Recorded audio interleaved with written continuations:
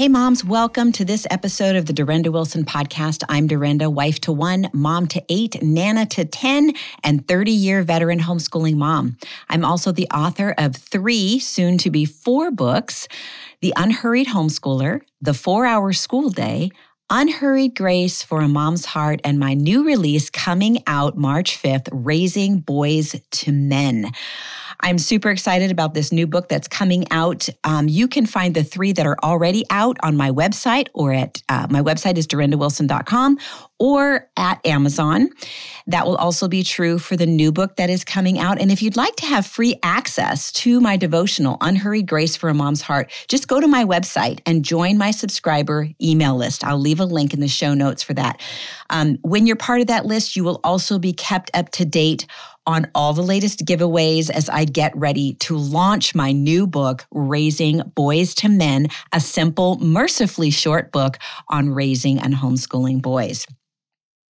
You know, moms, although we live in love and not fear, the possibility of being falsely reported to CPS is a real cause for concern, especially in light of unexpected situations like what happened to my family. But what if there is a situation with potential risk that has not yet materialized? Is there a law you are concerned about that you would like to understand better? You may not need legal representation, but legal advice would be extremely useful. Christian homeschool families can experience this peace of mind by joining Heritage Defense. Members can schedule free consultations with Heritage Defense attorneys to receive expert advice in these complicated situations. Find out more to apply for membership at heritagedefense.org. That link will be in the show notes. Now, today I'm talking about caution in goal setting. You know, sometimes we or someone else sort of oversells goals to us, and we end up frustrated because we aren't accomplishing what we had hoped when we set the goals. Now, this can happen in any area, and I will be talking about that in just a minute, but it can also include teaching our kids math. It doesn't always take a direct path like we might anticipate or even set our goals accordingly. Have you ever felt limited by grade-specific math materials? Ever wished your child could revisit earlier lessons or jump ahead when they're ready? Here's a not-so-secret gem that I've come across: CTC Math, where boundaries in learning simply don't exist. With a single subscription, you gain access to all lessons across all grade levels, from kindergarten right up through 12th grade. Imagine the freedom. Struggling with a concept? Jump back a grade for clarity. Ready to advance? Forge ahead. Perfect for homeschoolers, after-school tutoring, or anyone wanting to truly master math at their own pace. Unlock unlimited potential with CTC Math. Dive in today at ctcmath.com and redefine your educational journey. Now, a couple episodes ago, I talked about simple ways to regroup as we start the new year. Today, I want to offer a gentle caution as we set those goals for the new year. I had to laugh because our oldest daughter sent me a reel from Instagram. Some of you may have seen this grandma that's on there. She lives out on a ranch, and she just does these really funny reels and videos on Instagram. But anyway, this particular one was her son asking her what kind of goals or resolutions she had for the new year. Did she have 25 places she wanted to travel to? And she just kept looking at him saying, well, I'm just going to take what comes to me. She alluded to wanting a grandchild, but other than that, she was just sort of like this open-ended, like she was open to whatever happened in the new year. And you know what? I think that this is something that we learn as we get older. We learn that we have way less control than we think we have. Now, that does not mean that we shouldn't set goals. That doesn't mean that goal setting is bad. Setting goals is good. But even in setting goals, we need to practice being wise women of God. Now, that's something that I talked about in the last episode, how one of our goals this year on the podcast is to really move intentionally toward becoming wise women of God. And I can relate to that grandma. In fact, my daughter, when she sent that reel to me, she's like, Mom, this is so you. And it's true. This is sort of where I've come since, as I've gotten older. Like I said, I think that goal setting is good, but there's some things that we need to consider. So I wanted to share a few of those things with you today to sort of help maybe, just sort of soften how you're moving forward, or maybe redirect you, or maybe just give you that much more discernment as you set your goals for the new year. I think about two verses particularly that come to mind. Proverbs 17, verse 12. It says, "The prudent sees danger and hides himself, but the simple go on and suffer for it." So setting goals, looking ahead. I think I've heard another translation, a wise man looks ahead, but a fool keeps going and suffers for it. So we want to be wise in our planning. We do want to look ahead. We do want to have a certain amount of plans, but how we go about making those plans is kind of what I want to talk about today. I had to laugh though, as I looked up another translation of that particular verse. So I'll read the verse again. Proverbs 17:12 says, "The prudent sees danger and hides himself, but the simple go on and suffer for it." Or, "A wise man looks ahead, but the simple keep going and suffer for it." The Message translation cracked me up. Here's what it said. It said, "A prudent person sees trouble coming and ducks. A simpleton walks in blindly and is clobbered." And I think sometimes this is what can happen if we're not taking a certain amount of caution that I'm going to be talking about here in a minute towards our goal setting. Proverbs 16:9 says we can make our plans. So God is not against us making plans, but a wise man, but it says we make our plans, but the Lord determines our steps. Again, a wise man looks ahead, but a fool keeps going and suffers for it. What we need to do is understand that all of our plans need to be yielded to the Lord. We're going to make these plans prayerfully and intentionally and be disciplined and all of that. But we are also clear on the understanding that God is the one who determines our steps, and He may have us divert for one reason or another. He may not. But I think one of the things that we need to keep in mind as we're making these goals, and I'm sure that I'm probably preaching to the choir here, you probably already know this and are doing this, but I'm going to say it anyway, our goals need to be prayerfully considered. James 4, verses 13 to 16 says this, "Come now, you who say, today or tomorrow we will go into such and such a town and we'll spend a year there and trade and make a profit. Yet you do not know what tomorrow will bring. What is your life?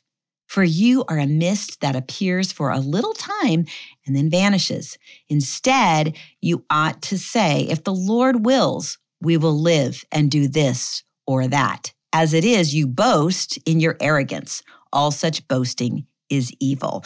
So you can see here that God is not saying we shouldn't make plans. He's saying we're laying those plans before the Lord. We're yielding them before Him, and we're going to continue to carry them out as long as He doesn't redirect another way. But again, going into our planning, we need to take a few precautions. Now, the point made in that passage does again take us back to Proverbs, which talks about God determining our steps. But here's one thing we need to keep in mind. In our culture, there is a big push towards self-improvement, right? We see it all over Instagram. I'm getting all kinds of ads for, Pilates for grandmas and stuff like that, which I'm not opposed to.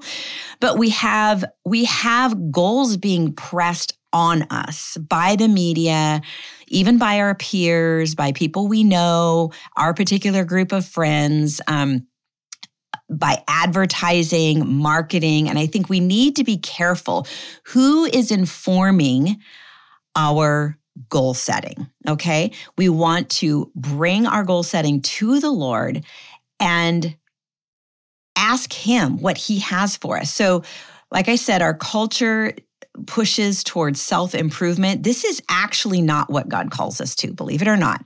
It's easy to get that confused because we hear it so much, and we hear it in the church. I'll go as far as to say that many churches, the way that the preaching and the teaching happens is more along the lines of motivational speaking and more along the lines of self-improvement rather than obedience to God. And moms, that's what we're called to. We are not called towards self-improvement. We are called to obedience. And when we're living in obedience to God, we become everything that He has called us to be.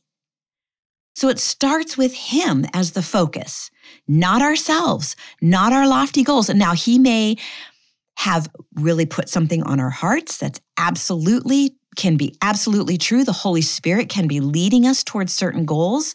That's absolutely true. But we need to just be careful who is informing our goal setting. So some of the temptations that happen as we're goal setting is, number one, especially as moms, not considering how much time the normal everyday things take.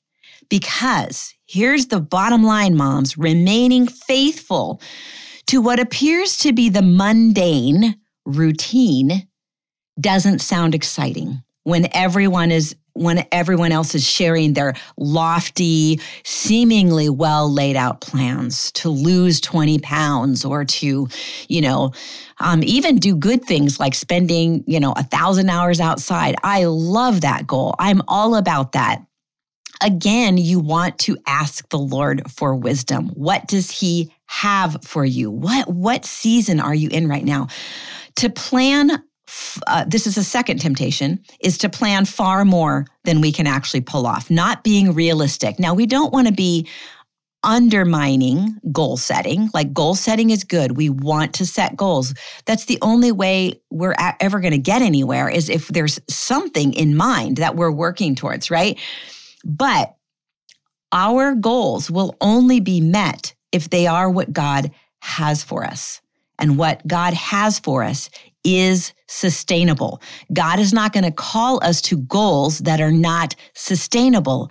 And we only know what's sustainable by looking at how much time our everyday life currently takes. You might be in a season where you have a lot of little ones, and your goal needs to be just to care well for those little ones, to nurture them, to be fully present, to be as organized as you can, but also flexible. And in that particular setting, God is going to do great and mighty things in you. He is a God of taking these small things and the things that look foolish to the world and making them absolutely full of redemption and sanctification. So if that is where you are, moms, I'm telling you, this is a sweet and beautiful place to be. It is hard work.